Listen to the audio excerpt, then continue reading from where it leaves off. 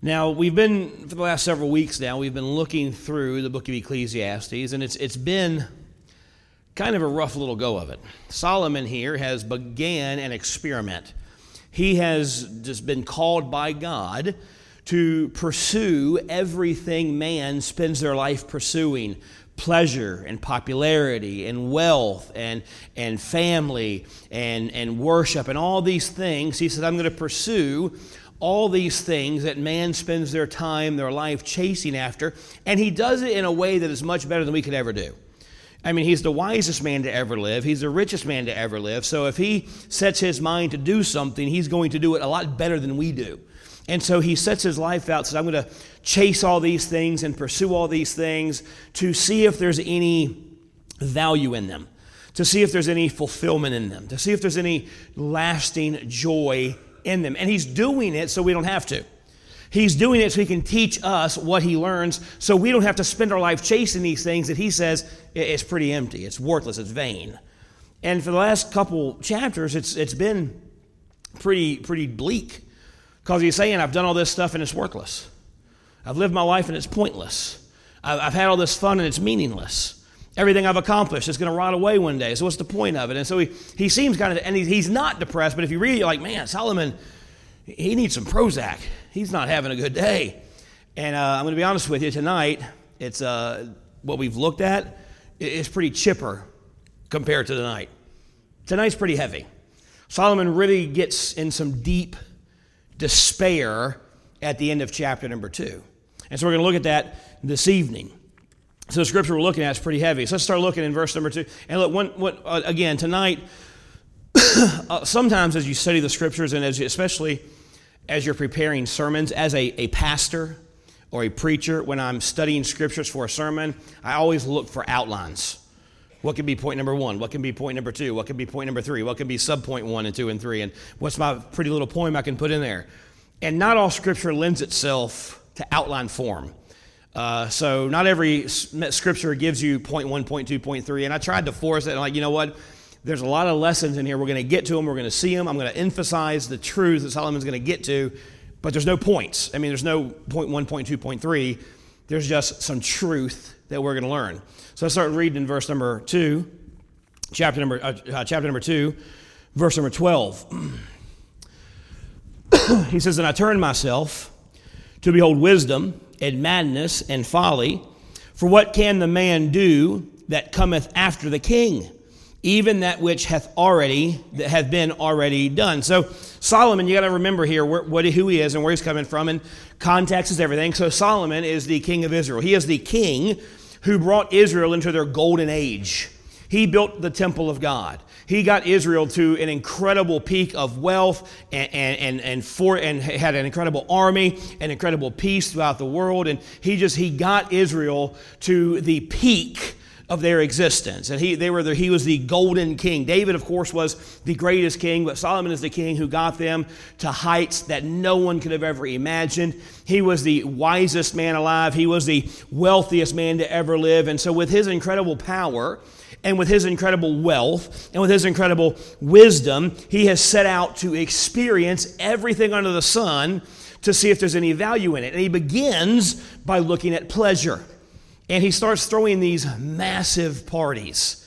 Theologians tell us that he threw parties that the amount, they don't know how many people came, but he had enough food prepared to feed 15 to 20,000 people. That's a big party.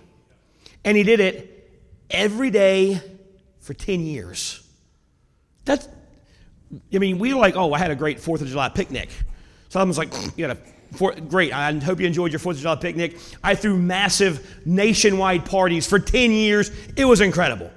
So he sets out to experience pleasure, and he has these incredible parties, and he's pursuing pleasure by having over 7 nights a week for a decade. And at the end of all of it, at the end of a decade, he goes, this is stupid. It's not any fun. It's lost its luster. There's no point in any of this. It's vanity. It's empty. And he's in his late 20s by this time. So he's like, this is stupid. I'm throwing all these parties. I'm having all these people come in. I'm having all these musicians come in. I'm having all this food come in. I'm having all this stuff come in. Man, we're having a great time, but it's not bringing me any lasting joy. It's not bringing me any satisfaction. So he moves from seeking pleasure to saying, you know what? I'm going to make something of my life. I'm going to leave a mark on the world. I'm going to start building incredible things. And he builds a mansion for himself. And remember, it took him 7 years to build the temple of God. It took him 14 years to build his mansion. Just incredible, massive, elaborate mansion, bigger and more beautiful than anything the world's ever seen. And then he starts building them for all of his wives. And he's got 700 of them. So he's building over 700 huge mansions all across the world to support his wives and all these things. And he starts building national forests. He plants a 900-acre forest in Jerusalem. He builds out these huge pools to water the forest. Just incredible things that he's building. And he's doing this so that we can look at it and we think, man, I've got a nice house. He says, oh, you got a nice house. Your house is the size of my bathroom. My houses are massive. You're proud of those azaleas you planted last year? He's like, I planted a national forest. And it's pointless. There's no meaning to it. There's no fulfillment to it. Because he says, you know what, no matter how incredible these houses are, they're going to be destroyed one day. So what's the point? So then he says, you know what, I'm going to enjoy my wealth. I'm going to enjoy a life of ease. And so he does nothing. He's got butlers. He's got cooks. He's got drivers. He wants to hear some music. He brings in the musicians. He wants to read a book. He has the author come in and read it to him. I mean, anything he wants, he gets. There's no desire, nothing that he can't have. And he spends some time doing that and says, you know what? This is all pretty pointless too. This is predictable, and it's not enjoyable. It brings me no fulfillment. It's vanity. So what Solomon is doing is he is spending his life pursuing the things we spend our lives chasing after. And he's doing it bigger and better than anything we could have ever imagined. So what he's saying in verse number 12 is all the stuff you fantasized about, all the stuff you have longed for, all the stuff you chase after, I have done it, and there's nothing you can do to even compare to me, and I'm here to tell you it doesn't satisfy. It doesn't bring fulfillment. It's empty. It's all vain. It's pointless. It's meaningless, and there's no value in any of it, and in the end, you're going to die, and no one's going to remember you. So Solomon here, he's doing these things, and there's a couple philosophical objections that people have raised through the years about Solomon's little experiment here, about what he's doing, where they can say, well, it doesn't really fit in our culture or fit in our society. They say it's flawed. And one problem they have is that everything Solomon did, he planned out. He planned out his seeking of pleasure. He didn't just wake up one day and say, hey, let's party, dude. No, he planned it. He said, what would bring me the most pleasure? Let's have these parties. What do I like to eat? Bacon. He couldn't, poor guy. He's like John, couldn't have bacon. Shrimp, can't have shrimp. But he brings in all these cows. He brings in all these sheep. He has in all this food come in. He's got the best chefs come in. He's enjoying the best of everything, and he's throwing these massive parties. Thinking, this is going to bring me pleasure, but it doesn't. So he plans out to build things that will bring fulfillment, but it doesn't. He plans out a life, and so they say you can't plan out fun. You can't plan out pleasure. You just have to let it happen. And so to really enjoy pleasure, they say you got to just let it happen. To really experience fulfillment, you just have to let it happen. But Solomon deals with that objection. Look at verse number 13. Remember verse 12, he says, anything you want to do, I've done it, and I've done it better than you, and it's not that great. Look at verse 13. Then I saw that wisdom excelleth folly as far as the light excelleth darkness. The wise man's eyes are in his head, but the fool walketh in darkness. And I myself perceived also that one event happeneth to them all. So what Solomon says here is that if you go through life just letting things happen, you're a fool. He goes, just to go through life, just let whatever happens is going to happen. He says that's foolishness. He says, if you don't weigh the results of what you're doing, if you don't weigh the benefits of what you're pursuing, then you're just like a man who's blindfolded running through a forest. You're going to get hurt. And people are going to look at you and say, that was stupid. Why'd you do that? Why'd you blindfold yourself and run through the forest? You knew you were going to get hit by a tree. And so Solomon says there's wisdom in planning what you're going to chase after, planning what you're going to pursue. Because if you plan what you're going to pursue and you think about what you're going to chase after, then you can see the danger and you can see the pitfalls ahead. Does anyone here, I doubt it, but does anyone here surf? Didn't think so. Anyone who ever watched surfing? All right. I don't surf. I belly surf, that's about it. But I watch surfing. And if you watch surfing, you'll notice something. The best surfers in the world, they never ride the wave all the way to the end. Because if you ride the wave all the way to the end, you're going to get banged against the shore or banged against coral and you're going to get seriously hurt. So they ride it for a while and then before they get hurt, they jump off to avoid the dangers. They watch it and they watch the wave and they jump off early because they don't want to get hurt. And that's what Solomon is saying here. Solomon is saying, pay attention to what you're pursuing in life. Pay attention to what you're spending your time, your money, your energy chasing after, because if you do, you might see some danger ahead and you might save yourself from some pain. And that's wisdom. That's hard to argue with. No one says, nope, I think the best way to live is to ignore all consequences and do whatever you want to do. Now, we live like that, but I don't think most of us actually believe that that's a wise way to live. Think about it. If you honestly sat down and thought about the consequences of your actions before you acted, you probably wouldn't do most of the dumb things you do. I mean, right? Think about the last stupid thing you did where you did something and thought, well, that was dumb. You know why you did that? Because you didn't think about it. You know, I've got, on my arm here, I've got a pretty gnarly scar where my sister tried to kill me. No, that's up here. I did this to myself.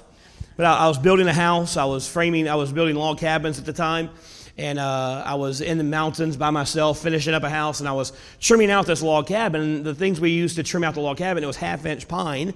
And if you were trimming around a light switch or an electrical socket, you could trim it with a razor knife because it was so soft. You could trim it out and kind of not have to get the jigsaw. And so I'm sitting there and I'm trimming this board out with the razor knife. I got a brand new razor blade in there. I've got my hand right here on the board to keep it steady, and I'm cutting the knife and I'm cutting towards myself.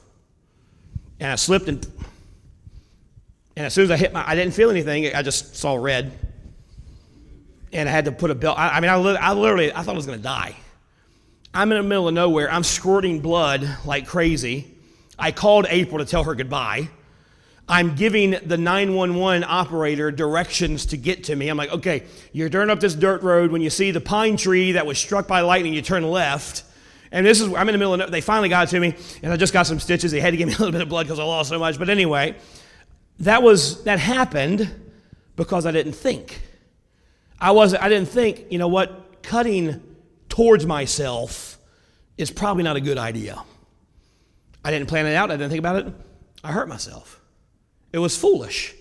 When you think about things and plan things out, you can see the danger and avoid the consequence. And that's what Solomon's teaching us. If you thought, if I click on that website, I'm going to see something that's going to cause me to have some lust problems.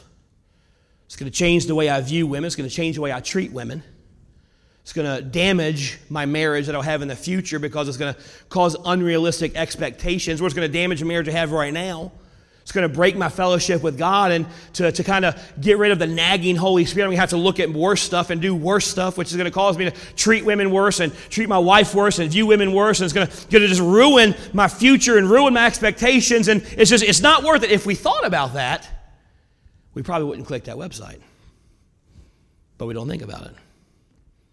So we just click. I mean, honestly, if you thought, if I smoke this cigarette, it's probably going to cause me to crave another one, and another one, and another one, and eventually I'll be addicted, and eventually I'll be spending hundreds of dollars I can't afford on these things every single week, and every one I takes off 7 years of my life, 7 minutes of my life, and it's going to cause me to have emphysema and lung cancer and heart disease and die a horrible, painful death. So you know what?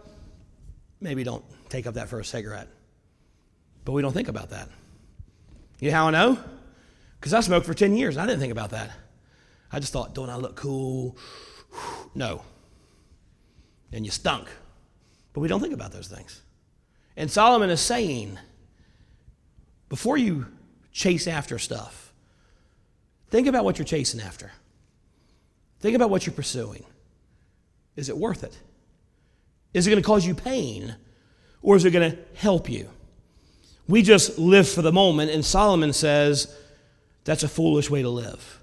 Now, Solomon, he's making some sense, but then he's confronted with another obstacle, an obstacle none of us can get away from, and that is the obstacle of death. Unless Jesus returns, everyone in this room is going to die. I hope I didn't shock you. You were born dying. So look what Solomon says in verse number 14. Again, the wise man's eyes are in his head, but the fool walketh in darkness, and I myself perceived also that one event happeneth to them all. Here's that one event. And I said in my heart, as it happeneth to the fool, so it happeneth even to me. And why was I then more wise? Then I said in my heart that this also is vanity, for there is no remembrance of the wise more than the fool forever, seeing that which now is in the days to come shall all be forgotten, and how dieth the wise man as the fool. What Solomon is saying here is death is the great equalizer. No matter how much money you make, you're going to wind up dead. No matter how famous you get, you're going to wind up dead. No matter how popular you become, you're going to wind up dead. Even if you are the king of Israel and you bring Israel to its golden age, you're going to wind up dead. Every one of us are going to die. So Solomon is frustrated. He's saying, even though I'm smart, even though I'm living wise, even though I'm learning all this stuff, I'm going to die just like all the morons. It doesn't matter what I do. I'm going to die just like everyone else. You know, our culture doesn't like to think about death. We don't like to think about the fact that no matter what we do, we're all going to die. You can eat all the leafy spinach you want. You're going to die with the fat people like me who are enjoying bacon cheeseburgers. You can do all the yoga you want. You can run all you want. You're still going to die. No matter how healthy you try to live, how much exercise you try to do, you're still going to die. So I'm not saying don't do those things. I'm not saying go out and, live your life eating deep fried Twinkies for the rest of your life, because if you do that, you'll probably die sooner than most people. You can do whatever you want to do, but I'm saying be a good steward of your body, be a good steward of your health, but eventually it won't matter. So this is where Solomon gets kind of heavy. But again, he's teaching us a lesson. He's showing us how to live. He's telling us before I plan this stuff out, because you need to plan out what you're chasing. You need to think about what you're pursuing. You need to evaluate what you're spending your time and your energy on. And so here he is telling us that we need to live aware of our own mortality. Because if we lived more aware of the fact that honestly at any minute, any one of us could die. If we lived aware of our own mortality, it would change the way we lived. It would change the way we loved. It would change the way we walked with God. If we are aware of how short life was, we would deal with broken relationships sooner.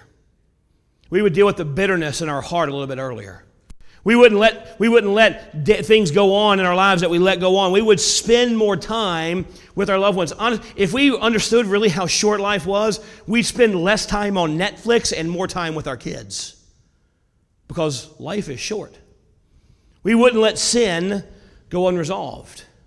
We would let sin go unconfessed. We would want to spend more time with God. We would want to worship Him, to serve Him, to witness for Him more.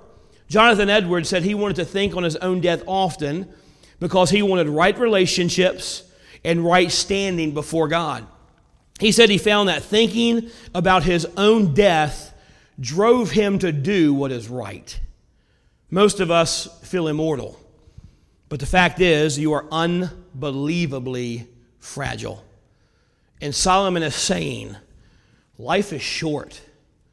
Spend your time on things that matter. Spend your time on things that last for eternity. Spend your time on your relationship with God. Spend your time on witnessing for God. Spend your time training your kids to love God and to walk with God and to know God, because you don't know how long you're going to be with them. You know, the stuff we spend our time on is irrelevant. It's pointless. And we have such little of it. Solomon's saying, think about what you're doing and spend your time on things that really matter. Look at verse number 17. He says, therefore, I hated life, because the work that is wrought under the sun is grievous unto me. For all is vanity and vexation of spirit. Yea, I hated all my labor which I had taken under the sun, because I should leave it unto the man that shall be after me. And who knoweth whether he shall be a wise man or a fool? Yet shall he have rule over all my labor, wherein I have labored, and wherein I have showed myself wise, wherein I have showed myself wise under the sun. This also is vanity.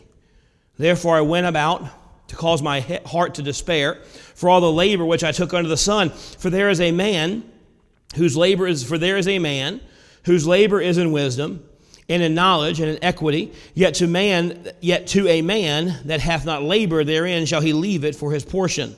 This also is vanity and a great evil. So what Solomon is saying here is there is a diminishing return on all the things he's spending his time pursuing and building and accomplishing, and he's starting to become grieved at life. He's starting to become grieved that he's done everything there is to do, and he's found no satisfaction in his soul. And he moves from being grieved with the satisfaction he's seeking to being frustrated with life. And we know from history that after Solomon, the nation of Israel completely dissolves. After Solomon, there's a civil war, and the nation of Israel is broken into two different nations, and they're invaded time and time again. They're conquered time and time again. The temple is destroyed and rebuilt and destroyed again. The nation of Israel is just completely dissolves after Solomon. And so Solomon is looking at everything he's accomplished personally. He's looking at everything he's accomplished politically.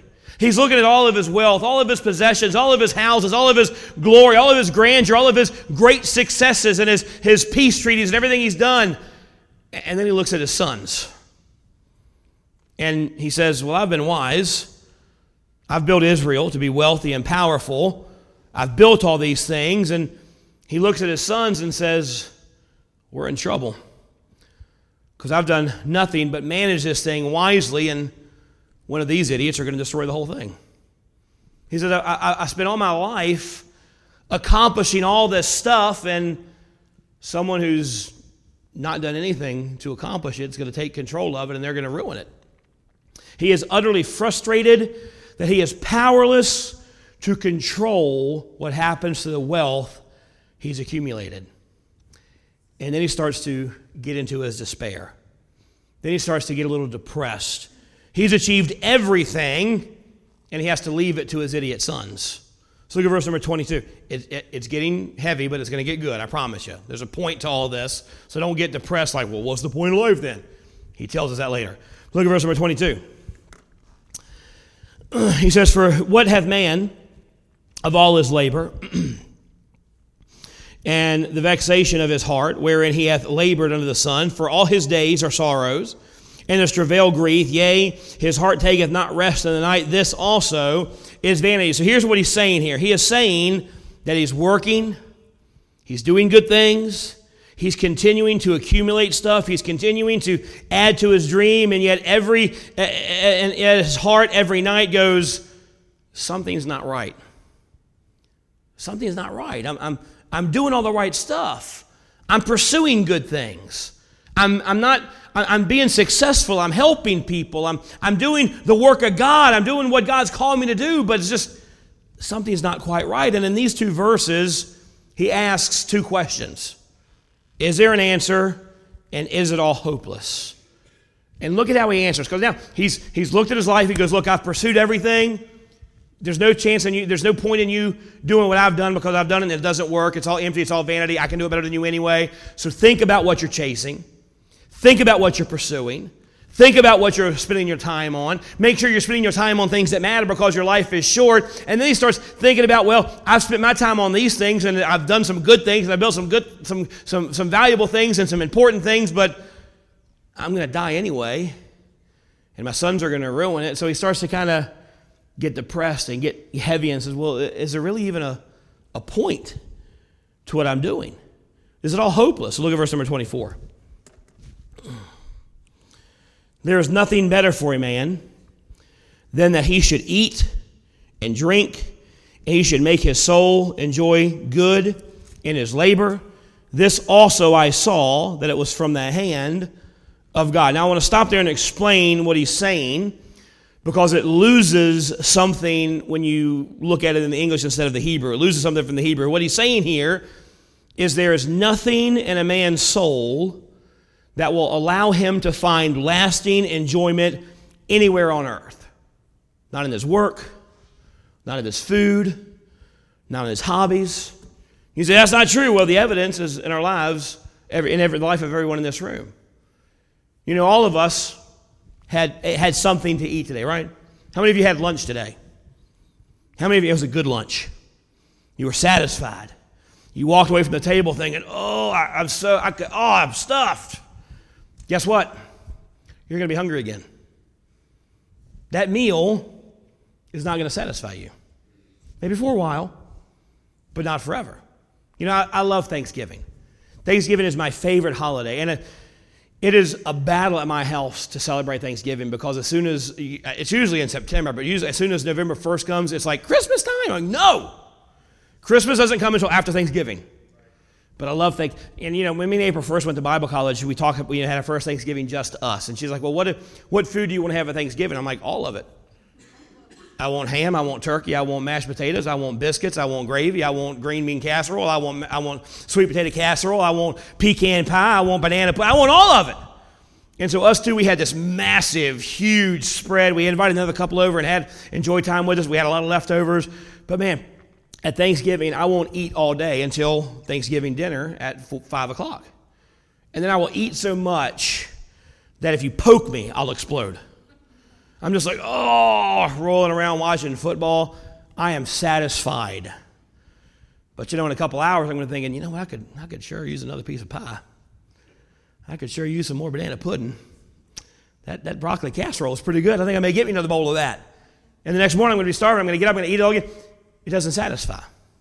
Our stuff doesn't satisfy. We buy a house, and we're happy with it. We love it. But you know what? Eventually, we're like, you know what? There's a bigger house across town that I could get.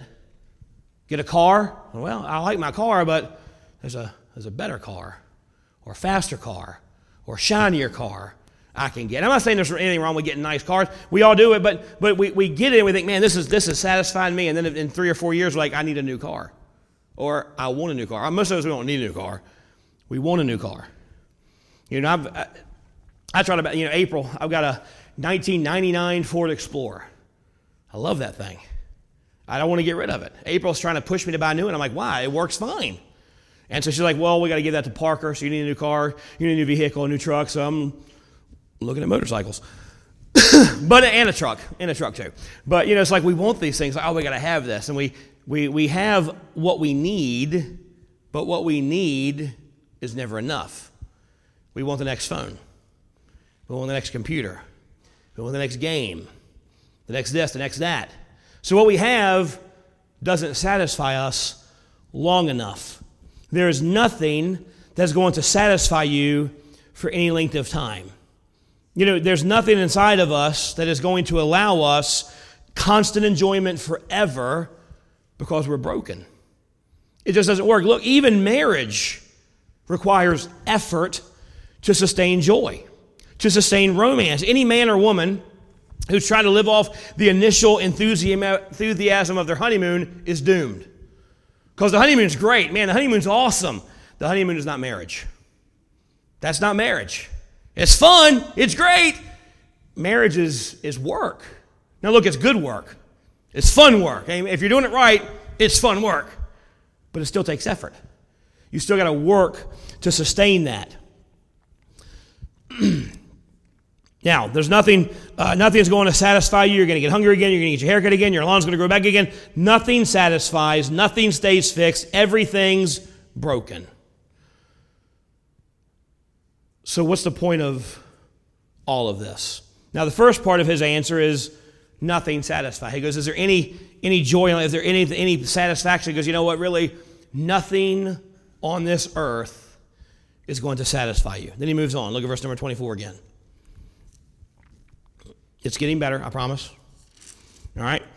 There's nothing better for a man than he should eat or drink, and he should make his soul enjoy the good of his labor. This also I saw was from the hand of God. Verse 25, for who can eat or who else can hasten hereunto more than I? So he's saying lasting fulfillment, lasting joy, lasting satisfaction is a gift from God. We can't find it in anything we chase after. We can't find it in our jobs. We can't find it even in our relationships on earth. We can't find it in the stuff we chase after. He says the only way you're going to find lasting joy, lasting fulfillment, lasting satisfaction is to get it from God. So here's the truth of it. God gives gifts to all men. Whether you believe in God or not, God gives gifts to all men. You are living because of Him. You are wearing His clothes. You are breathing His air. These are gifts God gives to everybody. Everyone enjoys His creation. He gives gifts to all: food, drink, work, friends, family. He gives gifts to everyone, but only His children have the gift of lasting fulfillment, lasting enjoyment. How? If we're living right, if we're submitting to Jesus, if we're following Jesus, if we're walking with Jesus, our satisfaction isn't tied to our stuff. We can lose our stuff and it doesn't matter because we still have God. We can lose our relationships and it doesn't matter because we still have God. We can lose our health and it doesn't matter because we still have God. We can lose remember, Ecclesiastes and Job are teaching the exact same lesson from different perspectives. Job had everything and lost it and said, naked I came into the world, naked I'm going to go out. Blessed be that God gives, God takes away. Blessed be the name of the Lord. He said, you can have everything and lose all of it and still have joy because you have God. Solomon's saying, look, I had everything and I chased everything, I sought pleasure in everything, and I realized no fulfillment, no joy came outside of a relationship with God. See, Jesus is our satisfaction. Our stuff is separate. We don't rise or fall in the accumulation of things. We find our treasure in Him alone. And that is an incredibly freeing truth that Solomon's teaching us. Because he's telling us, the world says, you got to have joy, you got to chase this stuff. You want happiness, you got to chase this stuff. You want satisfaction, you got to chase this stuff. And God is saying, that's pointless. You can't take it with you. It's all going to rot away. It's never going to satisfy. So stop chasing all that garbage and just walk with me. Just fellowship with me. Just spend time with me. The majority of human beings believe that people and circumstances exist to make them happy. So when they're not happy, who do they blame? People and circumstances. If you don't try to find your enjoyment in Christ, your life will be filled with bitterness and resentment and unforgiveness. It plays itself out over and over and over again in life. A man, he's got a wife and he's got children, he's got a decent job, and he's got a nice house, but he's still not fulfilled. He's still not happy. So what could it be? It can't be that something's wrong with him. It's got to be something's wrong with his wife. And he's probably right. Something's wrong with his kids. Something's wrong with his job. Something's wrong with his friends. So it's not him. It's this stuff and these people that are not making him happy. So he begins to look for imperfections in them. And guess what? If you start looking for faults in people, you're going to find them. You start looking for the problem in people's lives, you're going to find their problems. So he begins to look for the imperfections, and he finds it. He goes, well, I'd be happier if my wife would treat me better. I'd be happier if I had a bigger house. I'd be happier if they would honor me at work. I'd be happier if my kids were better behaved. They don't appreciate me. They don't respect me. And everything becomes about everybody else and what they're doing, because you're asking people to fill a void they can never fill. And that's his big argument, that all of us are trying to fill this hole in our life with people and things that can only be filled with God. It's an impossibility, and it breeds and creates conflict and resentment and bitterness and anger. And it's hard to argue with him because we see it play out time and time again in our lives and the lives of people around us. You make your pursuit anything else but Jesus, and you're going to have frustrating returns. You're never going to be satisfied. Now, I know we know that theologically. I've not said anything that y'all are like, oh, mind blown, preacher. I'd never heard that before. I know y'all have all heard this before. We know that theologically, but it's a vague idea. We know it, but how do we live it out? Solomon shows us how. Look at verse number 26. For God giveth to a man that is good in his sight wisdom and knowledge and joy. So who gets lasting fulfillment? Who gets joy? Solomon says, the one that pleases God. Okay. So how do you please God? It's simple. Faith. We live by faith to please God. That's it. Let's pray? No. Because again, that's a vague notion. Well, how do you live by faith, preacher? What is faith? Here's faith is. Faith is believing that God is always with you in everything that comes into your life. Every blessing, every event, every person, everything that happens to you comes through the hands of a loving Heavenly Father. Even pain, even sorrow, even difficulties. That's a very unpopular belief. See, what we like to think is God gives us all the candy and the devil's trying to take it away. We blame everything on the devil. Man, Satan's attacking me, that's why I lost my job. Satan's attacking me, that's why I'm having trouble in my marriage. Satan's attacking me, that's why my finances are a wreck. Satan's attacking me, and we blame everything on Satan, but the fact is, Satan cannot touch you without God letting him. He's got to get permission to do anything. So what that means is, if Satan's really, and let's be honest, none of us are Job. Satan's not coming before God and saying, have you seen that Sean Minix there? He's righteous and eschews evil and is perfect, and I want to teach him a lesson. I'm not on Satan's radar, and I'll be honest with you, I don't want to be. I don't want to be attacked by Satan. But if Satan's attacking us or bad things happen to us, God may not have caused it, but God allows it. And God loves us, and in his love allows pain, allows sorrow, allows hurt. And faith is saying, God, I don't understand it. I don't like it. But I know it's because you love me. And I know you're never going to leave me and never going to forsake me. See, God can never abandon you and will never abandon you to do with it alone. Your sorrow isn't about his wrath towards you. So that's another thing we think about. We think, well, this pain is because I made God angry and now God is punishing me. Look, if you're saved tonight, you are escaped the wrath of God. The wrath of God for your sins, every one of them was paid for on Calvary. When Jesus died, was buried, and rose again, He paid the price for your sins, and the wrath of God was poured out on Him. So you are not in the wrath of God. So if pain comes, it's not God's wrath, it's God's mercy. Out of His love for you. Out of His mercy, you are suffering that you might see the mercy of God towards you. He doesn't want you to be an anemic, weak, spoiled, self-righteous believer, so He allows pain. The only way to shape and to mold is to hammer and hurt. And so faith is saying, God, the pain is because you love me.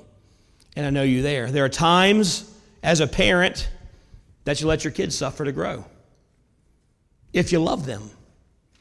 Doesn't bring you joy, but without discipline, without shaping, without allowing them to fail from time to time, it's going to turn out bad for them.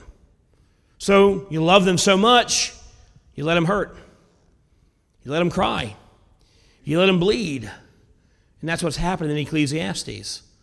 So what Solomon is teaching us here is when you view the world like that, it's possible to have joy even in sorrow, and that pleases God. He's saying you can't find satisfaction in stuff, in people, in pleasures. So don't even do it. Find your satisfaction in trusting in God and walking with God and having faith in God. That's faith, and that pleases God.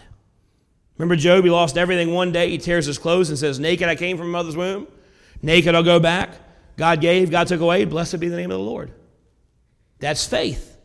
That's believing that He is with you and everything comes through His hands because He loves you.